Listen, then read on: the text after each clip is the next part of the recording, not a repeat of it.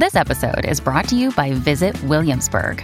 In Williamsburg, Virginia, there's never too much of a good thing. Whether you're a foodie, a golfer, a history buff, a shopaholic, an outdoor enthusiast, or a thrill seeker, you'll find what you came for here and more. So ask yourself, what is it you want? Discover Williamsburg and plan your trip at visitwilliamsburg.com. Hello and welcome back to the Book Riot Podcast. It's a weekly news and talk show about what's new, cool, and worth talking about in the world of books and reading. Today is Thursday, September 8th, 2022. I'm Jeff O'Neill, here with Rebecca Schinsky, coming to you from a really wonderful website, internet entity, kind of idea cloud of Book Riot. I like idea cloud. Let's go with that. Yeah. You remember those what were those word clouds that people used to have on their blogs? Whatever happened to those? I don't know. I was just thinking that now when I'm like chatting with somebody sitting next to me on a plane, I can say like, I work for an idea cloud. That'll keep them from asking follow-up questions. I work from kind of a theoretical haze, really, when you think about it.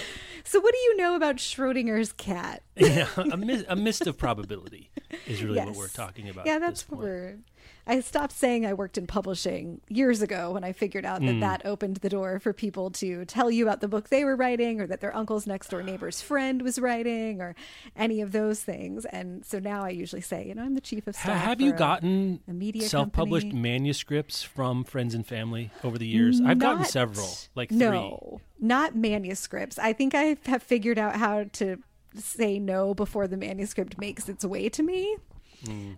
Or no one has just like given me an unsolicited manuscript from a friend or family member, but I have gotten enough of the like, my husband's uncle wants to tell me about the book he wants to write at Thanksgiving dinner, or like it did used to happen to me on planes all the time, in those like 10 minutes when the plane is landing and everybody's chatting all of a sudden, like, well, what do you do? And I just learned you don't say you work in publishing unless you really want to hear about the book that person is writing, or that their grandma's cat is working on, or whatever.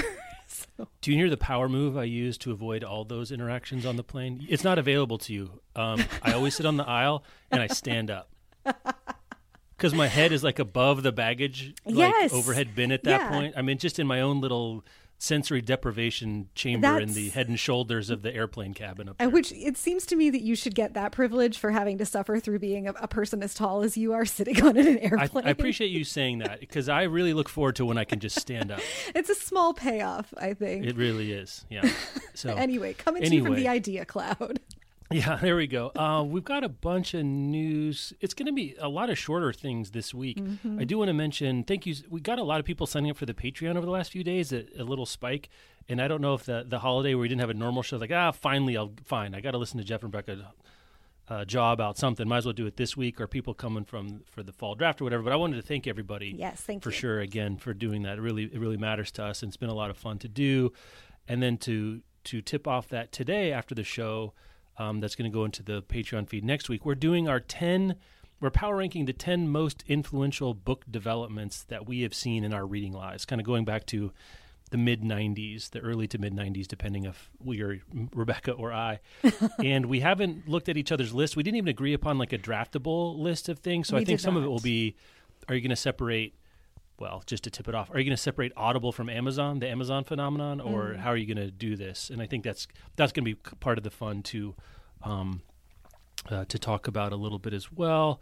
So yeah, check it out, patreon.com, Book Riot Podcast, if you want to see that. I don't see any other follow-up right here. Well, I guess we should tease for folks, since we've talked about TikTok so much on this main feed. Right. Next week's bonus episode is a book club of It Ends With Us by Colleen Hoover, which I've not started yet. I suspect you haven't either. But I'm starting it tomorrow. I just finished this morning, well, a little preview of Frontless Foyer, Abdulrazak Gurnah's new novel, the Nobel Prize winner, his new novel that just came out, Afterlives. Going from that to Ends With Us is going to be it's a hard left turn. It's a real record scratch. So yeah, we're going to be doing that in the future as well. Got some other stuff coming up, but go check it out. All right, let's do a first sponsor break and we'll come back. Today's episode is brought to you by Avid Reader Press. So this next book is a really fun sounding mashup of different genres. There's a little time travel, a little romance, a little spy thriller action going on. So, in the near future, a civil servant is offered the salary of her dreams and is shortly afterward told what project she'll be working on. A recently established government ministry is gathering quote-unquote expats from across history to establish whether time travel is feasible for the body, but also for the fabric of space-time. This is an exquisitely original and feverishly fun fusion of genres and ideas. The Ministry of Time by Kalyan Bradley asks, what does it mean to defy history when history is living in your house? Kalyan Bradley's answer is a blazing, unforgettable testament to what we owe each other in a changing world. It kind of gives Outlander meets Cloud Atlas, or If the Time Traveler's Wife was written by Sally Rooney or Colson Whitehead. Make sure to check out The Ministry of Time by Kalyan Bradley. And thanks again to Avid Reader Press for sponsoring this episode. Today's episode is brought to you by Thirsty by Jazz Hammonds. College student Blake and her girlfriend have one goal: join the exclusive sorority that promises connections to a network of trailblazing women of color. Now, Ella's acceptance is a sure thing. She's a daughter of a Serena Society alum after all. Blake, on the other hand, lacks Ella's pedigree and her confidence. Luckily, though really unluckily, she finds courage at the bottom of a liquor bottle. When she drinks, she's bold and funny, and as pledging intensifies, so does Blake's drinking. Ella assures her that she's fine. Partying hard is what it takes, but with her future on the line, Blake must decide how far she's willing to go to achieve glittering dreams of success. Now, just so you know, Jazz Hammonds is the 2023 winner of the Critics Scott King John Steptoe Award for New Talent for We Deserve Monuments, and We Deserve Monuments was an Amazon Best Books of the Year and Barnes & Noble Best Books of the Year for 2023. So suffice to say, y'all should check this new one out. Thanks again to Thirsty by Jazz Hammonds for sponsoring this episode. We lost two kind of if you know writers this week, Barbara Ehrenreich and Peter Straub. Neither of them, I think, in the forefront of consciousness to even people that like to read generally. Like, people might know Stephen King, but they don't necessarily know Peter Straub. Barbara Ehrenreich, I guess you want to take a crack. Peter Straub, a literary writer of like horror, essentially, a kind of upmarket horror. Is that a fair assessment of Peter Straub? Yeah, I think that's a fair assessment, and that is the assessment that Stephen King makes in the New York Times obituary, where they interviewed him. Straub and King were good friends, and Stephen King says he was a better writer than I was. Or than I am, in terms of craft or beauty, literary quality of the writing. I was going to ask our readers, I have not read Peter Straub. I'm not a big reader of horror, but I'm interested, and I would love recommendations on, if I'm going to read one, what direction would you point me in? So you can shout those out to both of us, I guess, at podcast@bookriot.com, or Patreon listeners can leave comments over there for us. I much appreciate it. I would like to explore him, certainly. Yeah, and then, Barbara and Ehrenreich, that's a little more on your beat too, I would say. Is. Or yeah. less on my beat. I've read, Nickel and Dimed came out right as I was starting college, and I think I read it in class, either my freshman or sophomore year, in an ethics class. I didn't realize the book was brand new. I wasn't paying attention to that kind of thing yet. But it was, it was an ethics class at a liberal arts college taught by a Swedish woman who brought her own, Swedish socialist, very liberal perspective. And this book was so eye-opening to me. I found it to be maybe in retrospect, probably one of the sort of radicalizing steps along my path from being sort of a middle of the road kid who grew up in the Midwest to becoming someone who was very liberal, and really understanding the challenges of what it is to live at or below the poverty line, what it is to try to work the kinds of jobs that pay. At the time, she made $7 an hour doing the kinds of jobs that she was doing. And I think in the 21 years since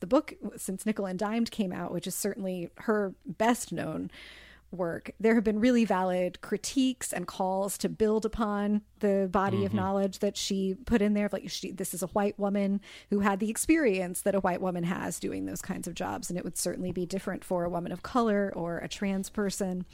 All very, very valid. But really, I think, groundbreaking work at the time to try to bring to mainstream consciousness and mainstream reader awareness the real challenges of living in lower socioeconomic ranges. And the book was huge. It's what we might like in a lesser writer's hands. It would be a kind of stunt journalism, and I think that might be a component that if somebody did this today, the way that we think about, explorations of like walk in somebody's shoes who has a different life than you, I think if it came out today, we might be having a conversation about why not just give a book deal to someone who has lived this experience? Why did a journalist go sort of pretend to be these people? But for the time it was really, really groundbreaking. So Aaron Reich is important to me in my own, like this was an important moment in my own expansion of political consciousness, and just an interesting writer in the times around and since then. I haven't followed her career terribly closely. She did have a really fun, sort of snarky take on happiness and positive thinking. That was a book that I really enjoyed. And I think just an interesting thinker who made her mark, probably not for everybody, but a career worth noting for sure, and was certainly really important to me. Yeah, so fare thee well. Go check those out. Peter Straub recommendation. I read Nickel and Dimed 5 or 6 years ago, and so it was after. Okay.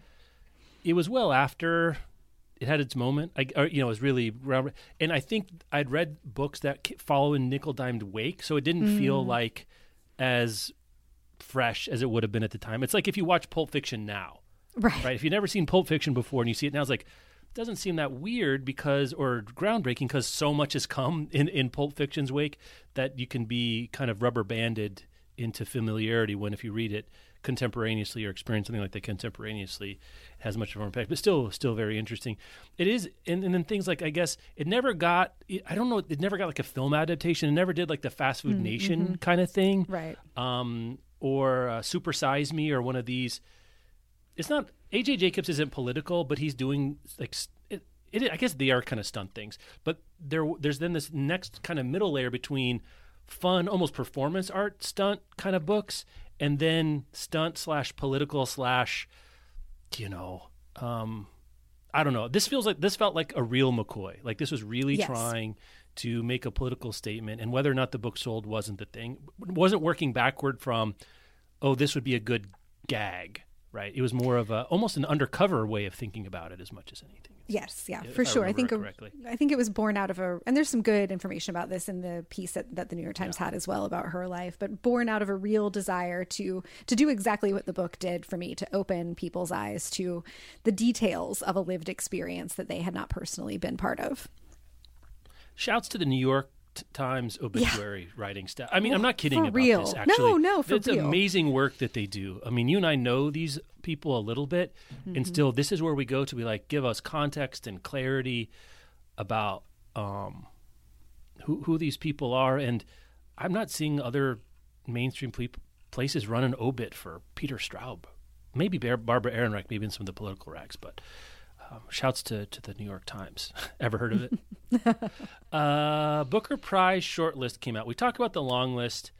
That was a while ago. And Rebecca, I have been reading Front List like a demon. I know you have. And you know what? You know how many of these 6 fiction finalists I read? I'm going to go with 0. Goose egg, baby. You know What's why, the point? Jeff? Why am I doing this? Can we quit? How do I get out of this cloud? Do you want to quit Front List altogether? Do you want to quit books? What are we There's talking too about? many. I don't know what else can I do? I mean, I could have read the long list, right? I guess, I mean, I didn't make a point of reading the long list, but just like in my natural, what I'm interested in, what people are talking about, and really the only one that I passed on was Glory. I mean, not passed on, but was on my radar. The reviews were okay. I picked up the book. I read 10 pages when I was at Powell's, and there was too many, so I kind of put it down. I'll get to it later. And here's a self tip, Jeff. This is the thing we should start, self tips. Things you say to yourself that you know to be true, but they're also false, which is... I'll get to it later. I'll get to it later means never. Mm-hmm. It really means if I've gotten to where I picked it up in my meat hands in the physical world and read 15 pages and I was like, oh, okay, What am I going to do? I'm never coming back to that, Rebecca. Yeah. Those leftovers behind the sliced watermelon, I should throw directly in the trash. As a person who is notorious for bringing leftovers home and then forgetting they exist, I second this emotion. And this is not about glory. I do this all the time. Yes, there's there's so many books in the world, and There's so many. And so many of them that are good and that we would find value in and that we would enjoy. And then they're impacted by our reading of them is impacted by all those ephemeral things of like, am I in the right mood that day? What else is competing with my time and attention? What other books am I thinking about reading? And then I think there's, at least for me, there's a little bit of, I don't know if it's aspirational. There's a little like, I either want to be the kind of reader who would pick this book up, or I think I should be the kind of reader who would care about this book. So let me buy it. And like, maybe if I sit around looking at it long enough, it will force its way into my hands and I will decide. That happens with me sometimes. They're like, oh, that sounds interesting. And I think this is my note to self, is that if I'm doing the book version of like somebody telling me a thing at a party where I'm like, oh, that sounds interesting, I should look that up. But I know I'm never going to go Google that thing. I need to notice that and just accept it. We can't feel bad about this. There are way too many books in the world. You've read more Frontlist this year than most people. Yeah. And even I have, reading about half of at the pace that you're going this year. That's still way ahead of Frontlist that most readers are. We just can't get to all of them. We just can't. And if it broke a little bit differently, I could have had a couple. Like I read Night Crawling, I read Trust by Hernan Diaz. So some of it is just the winnowing process. And I probably will get to O. William by Elizabeth Strout. I didn't put it in the show notes, but a really nice profile of Elizabeth Strout in the Times. Shout out to the Times I saw this week as well. I read it. Really enjoyed it. I looked at O. William, and then I got stuck because I have not read the first two of the Lucy Barton books. Yeah. And so I'm in this O'Neill's Razor moment kind of. Yeah. Like, well, I got to read those first two if I'm going to pick up this one, which is the third. And do I want to go back and do those first two? And I don't know. I would probably like Elizabeth Strout. I've heard good things, just never gotten there. It's just impossible. It is just impossible. Yeah, I don't talk about the double-edged nature of O'Neill's Razor, because that is the other side. That is the other edge is now the series is done and I go back and read the whole series. Yeah, I don't do the O'Neill's Razor thing at the start. Like if it's the first in a series and it sounds interesting to me, I will read it. The big thing is like, will I care enough when the second or third or fourth book comes out to stay with the series? That's the real question. I think of these on the short list, I'm maybe most interested in The Seven Moons of Mali Almeida by Shehan Karuna Talaka, because years ago... Guess. Oh, okay. Sorry. He had the book about cricket that was actually really fun and whimsical, and I really liked his voice, so I might go back to that. What was your guess? I thought it was rip-roaring epic. I'll take any rip-roaring. I do like a rip-roaring If you can epic. describe literary fiction as rip-roaring, that's what I want. Though demerit for it's also mordantly funny, and I've done my thing about mordant on the show before. Yes. Over-under on number of times they can use mordant in the citations is 1, and they used it there. Also, we got 1 tender, 1 exhilarating, and we got 1, what was the other one I was looking at? Oh, luminous. There we go. My other favorite is bravura. Oh, that's good. Yeah, I like that. So you can read the list here. Since I haven't read any of these, I've got nothing to say about them. I literally don't. Good luck to everyone. I thought Trust by Hernan Diaz, I could have guessed that to be the winner, though I thought To Paradise was doing something similar and better, but I like them both. But that's me. Notably here, I like the Booker gives a little breakout of some notable facts. And here's one that I think may have also contributed to me missing these titles, even as I've tried to read more, as I have read a lot more Frontlist. Come on, Jeff, give yourself some credit for nothing that anyone else cares about. Half of the list is published by independent publishers. I got to tell you, Rebecca, I don't get to independent publishers. I can't even get through the big 5. I'm not drilling down to independent publishers most of the time. I'm just not. It's challenging. Like even in the places where we surface book recommendations from within Book Riot's very, rapacious and eclectic community of readers and the kinds of folks I follow on social, it's much harder to find those recommendations. And when we do our drafts and I'm like digging through catalogs, I very rarely have time or desire to get super deep into the independent publisher one. Definitely a weak spot for us in coverage. Yeah, I'm looking at my maybes for the rest of the year, and I haven't even got through the end of November for what's coming out. I've read 111 books this year, and I've got 97 on my maybes. I'm not going to get to all of those. And there's not really, there's not too many mid-sized publishers. There's some Algonquins, there's some, Sohos and stuff like that, but I'm not drilling down to the real independent press. I'm just not getting there. I'm trying a different tactic for the rest of the year, where typically what I do is just at the start of the season, I download a bunch of galleys for things. And then when I'm ready, and then I have stuff that's come in the mail and things I've bought because I became aware of it and I didn't have a galley or what have you. And then when I'm ready to pick a new book, I just peruse all those options and pick one. And usually that serves me pretty well, but sometimes I end up missing something that I really did want to read. So the tactic I'm taking for the rest of the year is a list of like the 10 or 12 that I really, really want to get to. And I'm going to get to those. And then in between those, I'm going to do the serendipity thing of either something from the galleys or something that just struck my fancy. One of those, like something just came in the mail earlier this week that looked great, and I was at the moment where I needed a new book and it was coming out, so I'll talk about it in Frontlist Foyer. I was like, oh, I'm going to start this tonight. The number of times I have started a book on the day that it arrived in my mail unsolicited from a publisher in I don't know, the 15 years I've been doing this is maybe 5. So, but it happened. We'll take it. Anyway, the Booker shortlist. There's a lot of books. I don't know what to do about this. Again, this is also the wider British Commonwealth. If we had seen, once we get to the National Book Award for 2022, if I put up a big gopher egg, that's not a thing. That's real. I just made that up because gopher eggs. It's like a 0 within a 0. It's a 0 of a nothing that doesn't exist. So you can't get any less present than a gopher egg. If I come up with a gopher egg for the National Book Award long list, I'm going to need to sit down. Having read 150 works of Frontlist this year. Yeah, it's not all fiction, and I'm not reading that's not the puck I'm trying to skate towards necessarily. Right. But you would think, just because I'm reading. Who else is reading these books? Liberty. It's like me and Lib. Yeah, there it is. Also, go check out Lib's Patreon if you haven't seen it. Shouts to her. Yeah, Liberty Hardy, our longtime contributor and just great advocate of books in general, has her own Patreon that just launched called What's My Page Again, and that's at patreon.com/libertyhardy. It's focused on new books. I think every week you get a newsletter about the new books that came out this week. It's huge. It is a huge list with some curated selections and reviews from Liberty in her truly one-of-a-kind voice. So big congrats to her. Be sure to check that out. And go listen to her on all the books too. Oh, yes. Which comes from the same cloud that we precipitate from.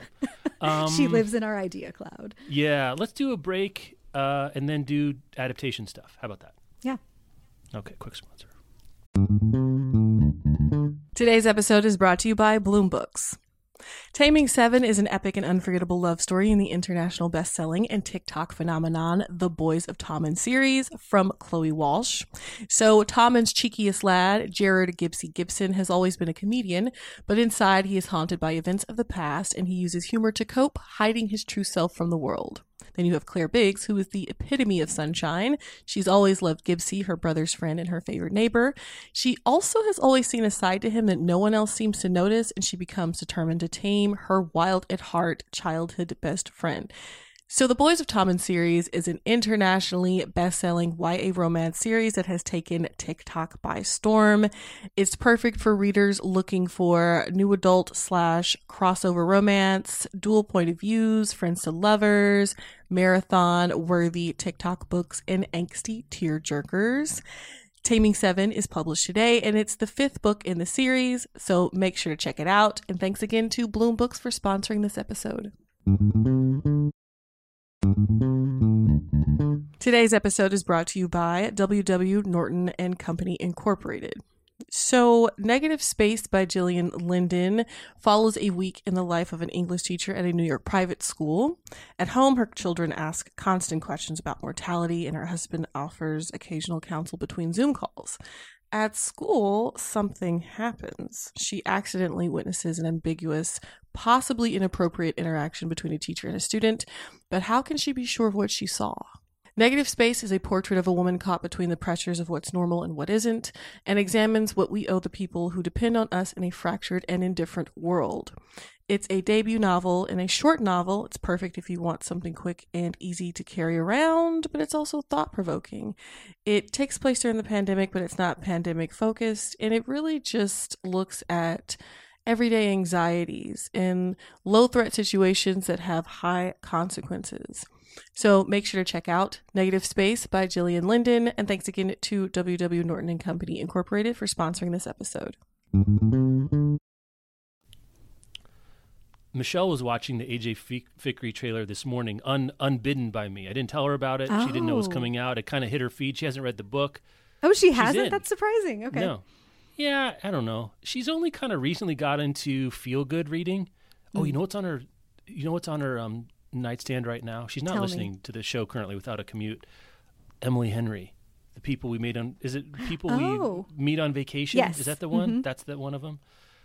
And just came in, my library hold for book lovers just came in, so we may have a very rare Jeff Michelle author sync reading experience here. I have a beach trip. I have a tropical trip at the end of the year, and I think I'm going to save my Emily Henry experience for that. So, but I'm glad that the two of you are reading two different Emily Henry books, because now I can have double recommendations and thoughts. Obviously, your reading choices are for me. The book that turned her back onto is it escapist reading? I don't know. Relaxing light reading, I guess. Reading for decompression was Red, White, and Royal Blue, which she's read 3 times. Oh, wow. Okay. She goes back to the well. Yeah, it's like going to the spa. She goes back to the well. So she's got a reread, comfort read kind of DNA. Yeah, she's listened to I told you, she's listened to the Night Circus multiple times. She goes back to what's... Yeah. She's there for the vibes, I guess, is what I'm trying to say. I think you are. This AJ Fikry trailer looks, charming as all get out. I'm not sure that I would have. I think this overperformed what I would have put for a confidence index by the trailer. Christina Hendricks in this, and Kunal Nayar, which I think he's good. And then the vibe is interesting in its books and whatever, but I'm thrilled to see this. Yeah, me too. I think there was a wide spectrum of how an adaptation of this could have come out, where like one end of it is closer to like a Hallmark movie. It is very sweet, and you could have done it that way. That's exactly it. That's exactly right. And there's certainly an audience for that, including me on the right days between Thanksgiving and Christmas. And I don't know that I would have watched that version of AJ Fikry. This looks very, very charming and also very well done, and that it takes the story seriously to do the charming thing, but it's not pandering to that like sweetness and sort of treacly aspects that you could build in there. I was thinking, actually, this is the solution to this year's Shinsky family holiday movie dilemma. Yeah, there you go. It's also not the director is not someone I know anything about. Like, I looked at the his other directorial efforts. One was his Conversations with Other Women, which is also was written by Gabrielle Zevin, which I didn't know about. Oh, I didn't know that either. So that's interesting as well. It looks like she wrote the screenplay for Fikry. So that was very interesting as well. I think Conversation with Other Women, what's our IMDb rating here? 7 out of 10, which for IMDb is pretty good. The IMDb ratings tend to be sort of like bro-centric. Like The Dark Knight is the best movie on IMDb. You know what I'm talking about. So 7 for this is pretty good. And it's also kind of like how you just know most things on Goodreads are going to get 3.5 stars. Yeah, right. But Helena Bonham Carter and Aaron Eckhart are the leads, and they meet at a wedding reception, and I don't know. It's pretty. If you like Zevin, this one's available now, and it's the same director and writer combo. So that's an interesting combination. I'd really thought about that. Interesting. Yeah, and Lucy Hale will be also starring in Storied Life of AJ Fikry as the love interest. So, and it is not a romance, capital R romance, or is it? It's not. Okay. I don't think it is. If you don't think it is, then it's not. Isn't that the point of a capital R romance? Well, no, this is like, do I remember? How well do I remember the end of this book is the question here for it. Doesn't it's not marketed as a capital R romance, meaning you're guaranteed an HEF, happy for now. HFN is the happy for now. Yeah.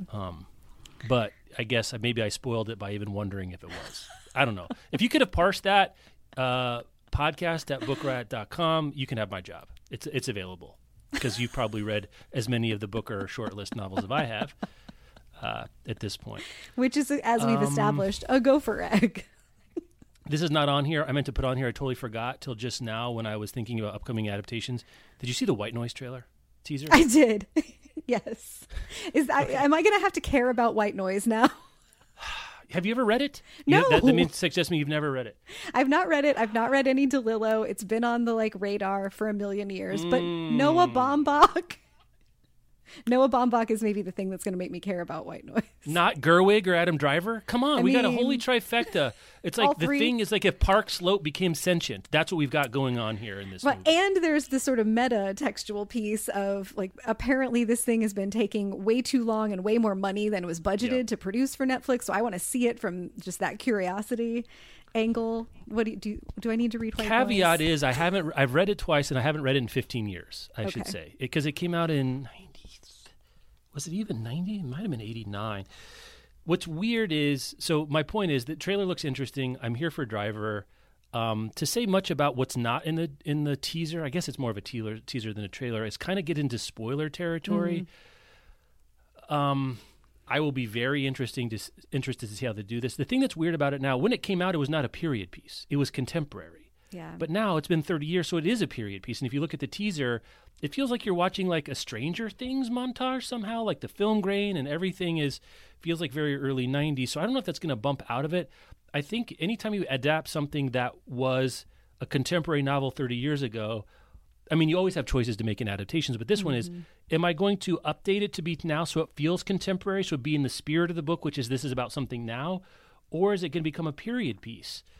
And it's become a period piece, and there's like a traffic jam, and there's all these cars from the early 90s. Like, that's $2 million right there, and the wardrobe and the hair and everything else. I'm not sure. On the other hand, I think the book is amazing, and I think it's actually fallen in estimation since DeLillo has fallen. There was a time, probably right after Underworld came out, and I think that was 2001. That was a big brick.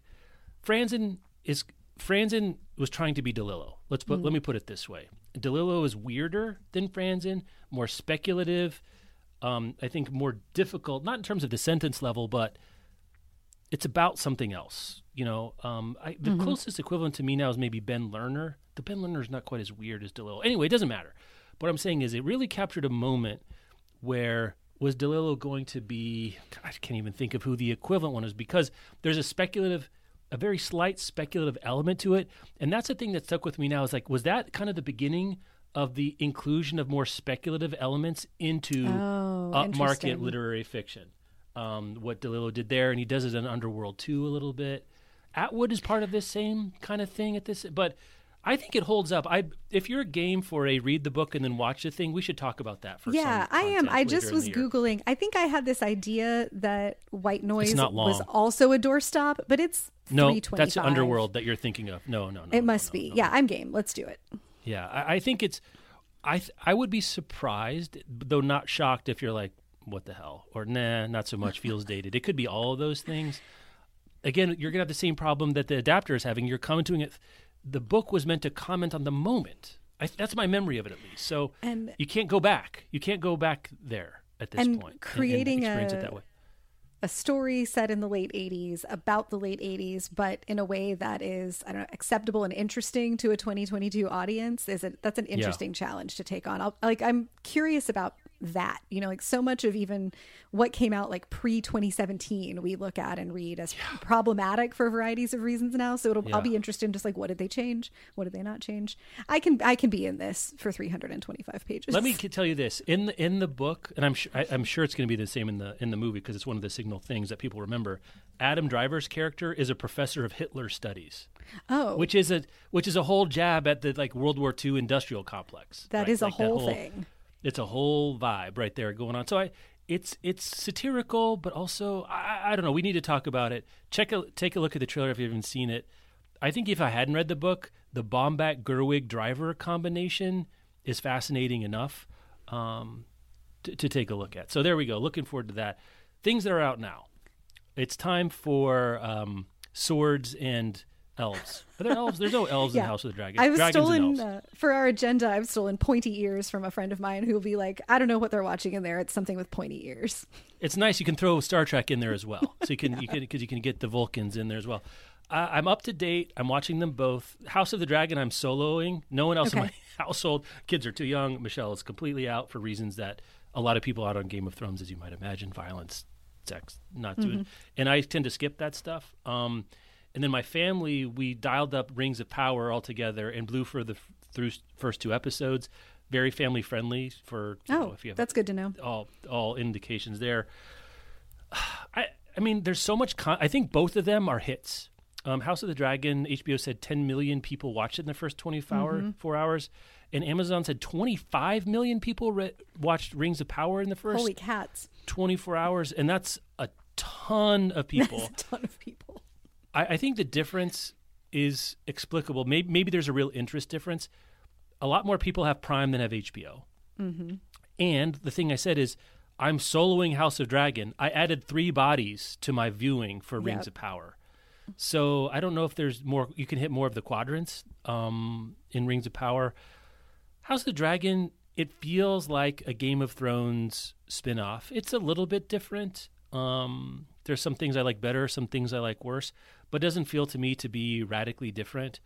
Rings of Power is unlike anything I've ever seen on TV before. It looks like the $1 billion or whatever they spent on it. The sets, the costumes alone. Did they make real dragons so they could make the dragon scale armor for the elves? I have no idea what they're doing though. They're on location.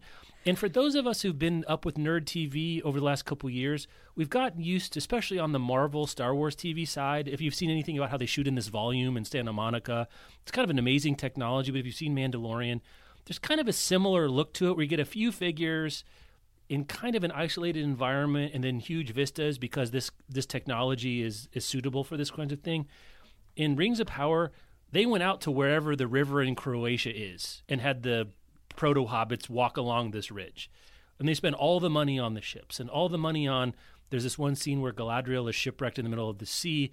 They're on it looks like on some real body of water or some giant tank, like what's his name? Wolfgang Peterson would have done for Perfect Storm. I'm not sure on the story I'm getting much from it yet. We're 2 episodes in. On the other hand, I don't care. I was going to say, does it matter? Does it really matter? For those of you out there who may like to partake while watching certain kinds of content, let's be careful out there. Enjoy. You do you, but let's be careful out there. If you're watching this on a 77-inch OLED TV with the lights down and having consumed something, just watch what's happening. Just be careful. This is one of those warnings that might have the opposite impact of what it's intended to do. I was kind of doing a sideways recommendation for those of you out there. I find myself more interested now.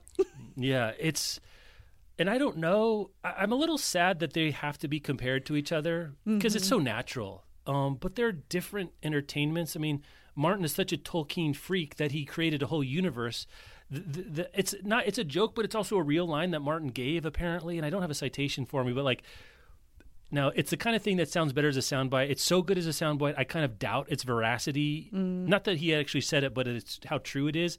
That he kind of wrote Game of Thrones because he wanted to know what Aragorn's tax policy was, meaning if you took Tolkien's world and really got into the realities of how it'd have to work, that's what Game of Thrones is. It's a good line. It's a great line. It's too good. Turns out George R. R. Martin can write a line. But the thing that I'd forgotten about watching a new story in Tolkien's world is it's completely unironic about fantasy. And I think even our modern superhero movies, and even I think it's bled into Star Wars, is aware of the silliness isn't the wrong word, but the outlandishness of the whole enterprise. Yeah, it kind of winks Marvel at itself. the winkiness of Marvel especially. That's kind of fun. I like that.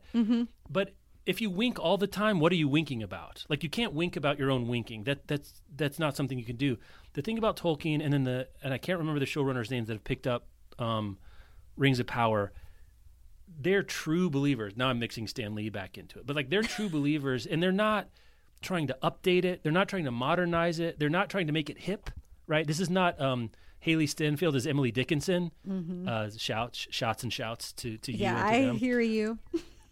It's like, we're going to do this, and people are going to talk like they're in some watered down Shakespeare mode, and they're going to wear these ridiculous, awesome looking clothes, and we're going to spend some time with dwarves breaking rocks. And if you're out, too bad. We don't care. Yeah, but we're going to take it all very seriously. Yeah, this is the nerd Mother Earth. Like, this is the source material.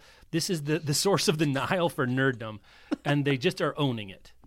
And I think it's great. I kind of love it, actually. I'm really into it. Now, I'm an adult, human male. The sophistication of the issues in House of the Dragon, Game of Thrones, I also respond to. But there's a childlike wonder element to Rings of Power that it's cool to tap back into. I have to admit, it's cool to tap back into. So I'd recommend them both. It feels to me like they're kind of both getting what they want out of them. House of the Dragon has been renewed for another season already. Rings of Power, I guess, has been already renewed for multiple more seasons. So this is not a sense when one has knocked the other out. It'd be weird if you're into House of the Dragon and not watching Rings of Power, kind of. I've wondered about that. Rings of Power is a superset of the House of the Dragon stuff. I guess there's people that they're there for the sex and the blood and the gore and swearing. And that's the thing that got them into fantasy that they weren't into anyway. So maybe that's a way into it. But I'm astounded that as a home viewer, I turn on my TV on Sunday night and I get these unbelievably high quality all the way along the Watchtower from every part of the production fantasy stories. And it's mainstream. More people are watching Rings of Power on TV than are watching anything else. You'd have told me this is 13, I'd be like, I don't know what happened to the world. It's unbelievable. It's unbelievable. I'm thrilled. I wanted them both to be good. Some people have thought House of the Dragon, they're missing kind of the humor, I think, of the Game of Thrones world. I agree with that. I'm trying to figure out something I can say that people haven't heard if they've listened to other shows. I'll say this. Paddy Considine is Viserys, who's the king, the Targaryen king, who's on the throne at the beginning of House of the Dragon. I'm really loving the exploration there where it's like he just kind of wants to be a dad. He wants to make everybody happy and let's all get along. Tough for a king to do, which I've appreciated. As a dad who wants everyone to get along, I was like, oh, this is what it'd be like if I was a king. It would go super bad. Which is not a shock to me, but this is the particular nature of the bad going that would happen here. So, yeah, if you need, Rebecca, if you've had something in your pantry you've been looking to use, and a free hour, put the lights down low. Yeah. Okay. Yeah. Well, I'm Smoke also rings getting of power. Smoke rings of there it is. If we run really low on content, we can have a segment about that after the fact. That's going to be after for Patreon dark. only. Yeah, that's good. Patreon only. Fascinating. Well, thank you for the updates. I'm out on problem. Not even out on Game of Thrones. I've never been in on Game of Thrones, so I wasn't going to start now. Just missed that boat, and I'm fine with it. But Rings of Power, I've been curious about because I did, I have a lot of affection for Hobbit and Lord of the Rings. I watched all the movies and I was kind of like, am I going to watch a TV show of it? But then all the reviews started coming out talking about how gorgeous it was. I'm getting my booster shot tomorrow. You go. I got a Saturday where I'm probably going to feel kind of cruddy. I think this is going to happen. Yeah. I'm jumping down. We have to do one more sponsor break, then we'll do a little mop up. Amazon has done a 3-day delay for reviews of shows and movies. Basically what's happening with Rings of Power is the dummies are protesting women and people of color being front and center in Rings of Power. Essentially, this old horse. I don't know what you do about user reviews. Amazon doesn't either. This is the first time I've seen Amazon do this. I don't remember them doing this for anything else. Do you? No, I think, and this is they haven't announced the policy, but it is a new thing that's in effect where you can't review bomb the thing before it comes out. Like there's a 3-day delay. It seems very reasonable to me. It does. And I was thinking about this. I was reading the piece about it and thinking about how we've also seen review bombing happen in the world of books. And then the other end of it where people with, big Twitter followings would say like, my new book is coming out soon and please go give me a 5-star rating on Goodreads because it will help me. And then they get these positive reviews from people who haven't read their book at all. And some of this is mitigated on Amazon now by the little indicator of whether the review you is from a verified purchase or not, but that only does some of the work. Goodreads doesn't have a purchasing feature where they could do this. And I was just like, oh, a world where you can't post a review of a thing until the thing is available in the world makes a lot of sense and would be interesting to see. Like, I know folks post reviews on Goodreads after they read Galleys, but like the percentage of readers who have access to Galleys in the universe of people who zero. Right, in the universe of people who use Goodreads and who buy books approaches zero. And if those people really wanted to post a review of a Galley they read, they could wait until the book had been published. I don't even necessarily need a 3-day delay, but the ability to sway for political reasons or otherwise, how the reviews show up of a thing before that thing is even out in the world. That's not a great service to people who are trying to find, the next thing to watch on TV or the next book that they're going to read. So I just thought that was interesting. And I was like, oh, I wonder if they'll ever do something like that with books, or what would it be like? Just got my wheels spinning. I thought it was an interesting thing to see. Yeah, I'd say this to all the people review bombing this because you're unhappy that there's a black hobbit. You can believe in hobbits. Father, yeah. To quote Michelle's father, a phrase I picked up him, go jump a stump. That's what you could do. That's a good one. Sponsor break. Here we go. We got some good news in the ongoing war about obscenity and banning and other. Speaking of jumping stumps, one stump that got jumped is this obscenity case over genderqueer in Virginia was dismissed, I would say, with extreme prejudice by the judge. It sounds like. Yeah, the judge comes as close as possible that a judge can to being like, we all know this is bullshit. Yeah, this is the jurisprudence equivalent of an eye roll, it feels like, coming down from the bench for this one. So that's good, and maybe has now de-slipped that particular slope. It felt like we were on a slippery slope there, but this seems like we got some friction to that particular slippery slope. Shouts to Nora Roberts, who there's a Michigan library. These all links to show notes, bookriot.com/listen. There was a Michigan library was defunded over LGBTQ titles, and she came in off the top rope with $50,000 to this library. So there you go. And then the GoFundMe at the time of this, the time of the publication, this was written by one of our staff members, probably Erica or Kelly, I'm not really sure, maybe Danica too. They're on this beat. This was August 30th when this post went up, and the GoFundMe had crossed 100K. If I click on it, what do we think it's going to be on now? Ooh, I don't know. Oh, we have dead link. It's a dead link. It's okay. Live surfing the internet. That's not what we want. No, I've got a live link. It's at $261,000 out of a $245,000 goal. And when Nora Roberts made the $50,000 donation, she noted that which this is news to me, that's the cap that you can donate into one GoFundMe is $50,000. But she left a comment saying this was the cap, so I donated the $50,000. But if you don't meet your goal, let me know, and I can come back in. So they've beat their goal, and efforts have succeeded. We love to see it. Let's see. Let's do a quick front list for you. You mentioned what you mentioned before? The one that just came in the mail earlier this week, and I started that day. I haven't finished yet, so I won't fully talk about it, but it's On the Rooftop by Margaret Wilkerson Sexton, which it's really great so far. Set in the early 50s in San Francisco, about a family of Black women. The mother is working with the 3 daughters who are all in their 20s to try to get them to be a famous girl group. And so, like, last night I was reading a scene where they're performing at a club, and Billie Holiday is also performing there. And the really wonderful writing, an interesting story that rotates between mom's perspective and the 3 daughters, sort of in their individual lives, the things that they want, sort of pushing up against this dream that their mother has for them.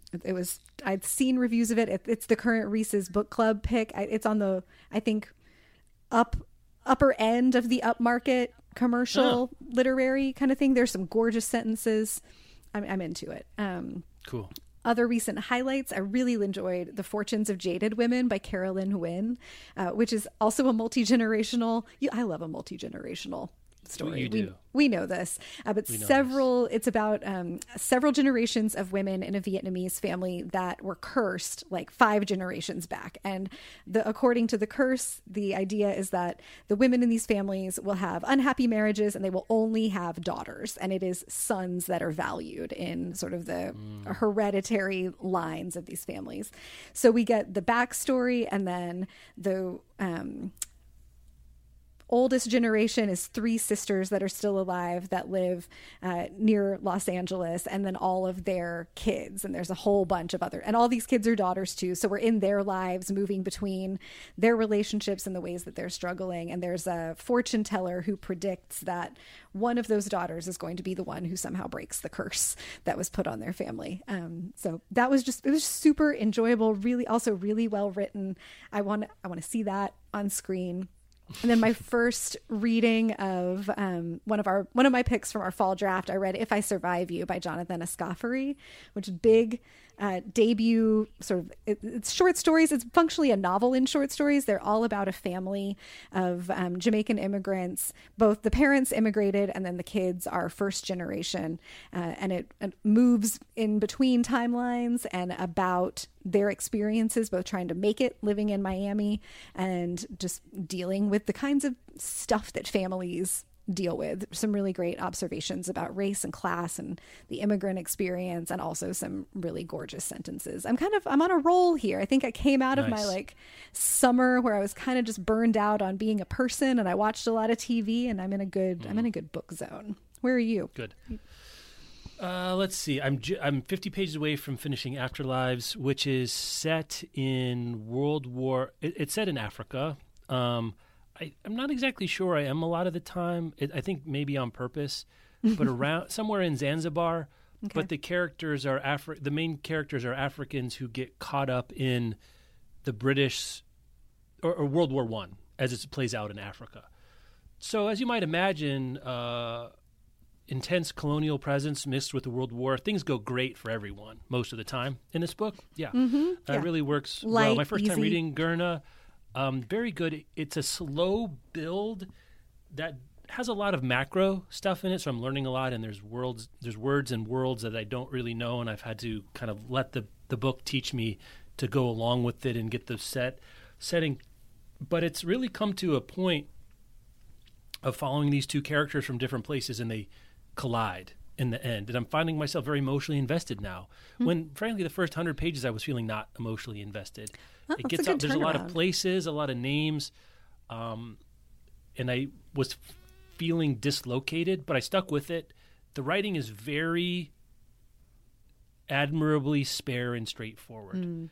You're not going to pick out a sentence. You're like, what a beautiful sentence is. But it's so lean and economical that it's really remarkably clean writing, which it's interesting to see that. It's not a current mode in literary fiction, especially, to be very to the bone. That's true. Have a lot of information and detail, but not try to put a little zhuzh on it as you do it. So that's been very eye-opening. It makes me interested in his back catalog, and I can see why, frankly. He was awarded the Nobel Prize. I finished Kelly Barnhill's When Women Were Dragons last week, but I think I need to wait to say anything about it. Okay. I'm not sure. I think I I said last time that I was in the middle of it. It's an unusual book for the premise, which is at one point in the 50s, thousands of women turned into dragons. It did not go the way I was expecting, though I don't know what I was expecting. There's also a lot more metatextual pieces, like other documents, like a history, a scientific journal, a congressional deposition, that are all built in to make it feel more realistic. That's one thing you do with bringing additional fake texts into this fake book is to make it all seem more real, weirdly adding more fakery to it. That Storied Life of A.J. Fakery is to make it feel like it could have happened. And I'm not sure it was successful. I'm not sure what the book was or wasn't trying to do. I'll say this. It did not go the way I was kind of expecting, but I'm not sure what to say about it. But it was interesting. I'm not surprised. I thought it maybe would sell more but the nature of the book is such that people aren't book club members are not recommending it to each other. Okay. They're just not going to. It's not neither good nor bad. It's just not the kind of thing that gets recommended. Even, the change is much more recommendable to your book club. Okay. And it has much more of a commercial fiction cover than maybe it feels more literary fiction, even though the premise sounds, I don't know. I'm, as you can hear in my voice, I'm a little confused about, not confused. I've got a lot of thoughts about it. I need a book club. Weirdly, this book club, non-book club book is the one I need a book club to talk about with to make sense out of it. And then my listen right now, I just finished on the drive to work this morning, Rogues by Patrick Radden Keefe. Oh, how I know is that? everyone's going to be shocked to hear that a collection of essays by a New Yorker writer was something I really enjoyed. Patrick Radden Keefe, probably best known for his enormous, monumentally awesome profile of El Chapo, which he was best known for. And then the profile was so good that El Chapo contacted Keefe about ghostwriting his memoirs, which is an amazing flex that is amazing. for a New Yorker writer. The last essay is on Bourdain, which I didn't realize. Which is interesting to read now or listen to now. Yeah, I've had that audiobook loaded up for a while for like car time with Bob, but hearing that, I'm definitely absolutely at least going to go listen to that last one. I have to admit, I skipped the Trump chapter about Mark Burnett and Trump. I can't do it. I'm just not into it. We got to limit that content. But there's a line I'm jealous of that he writes about Bourdain, who says he's an Apollo. He's an Apollo playing Dionysus in drag, which is an unbelievable characterization of Bourdain. Though this was written several years before Bourdain, maybe 6 or 7 years before Bourdain's death. So it's interesting. This was, as we who know Bourdain, this was a contemporary view of Bourdain, and how much of Bourdain-ness Bourdain was performing versus being is a fascinating question. It really is.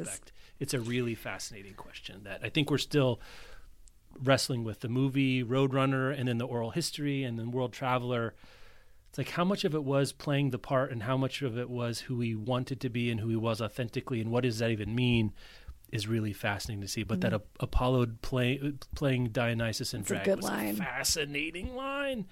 Other really good stuff about insider trading. So Keefe is writing these profiles, but especially of people that are on the edge. I thought the one that was newest to me, I don't think I read it in New Yorker when it came out, was his profile of a woman named, I think it's Julie Clark. Her last name is Clark, who is the world's greatest death penalty defense lawyer, essentially. Fascinating profile. This is great Dad/Rebecca book territory. It's really wonderful. Ant book? Can we call it Ant book? I feel like maybe that's the phrase I'm looking for. Sure. Can I do that? Let's do it. Yeah. So those are my picks. I'll talk about, if anyone's out there read When Women Were Dragons, shoot me an email, podcast@bookriot.com, and tell me what you thought. Maybe I can use that too. Maybe I can hermit crab into your smart thoughts about what's going on there. Patreon coming up. bookriot.com/listen for the show notes, as always. Podcast@bookriot.com for email, thoughts, concerns, questions, little birdies. Shouts to Baker and Taylor, who have been struggling with another ransomware attack. We talked about Macmillan. I don't know what's going on. I need a New Yorker profile article about ransomware hackers. Baker and Taylor were down for like 3 weeks. Couldn't take money. Couldn't do anything. Tough beat. Rebecca, thank you as always. Have a good one.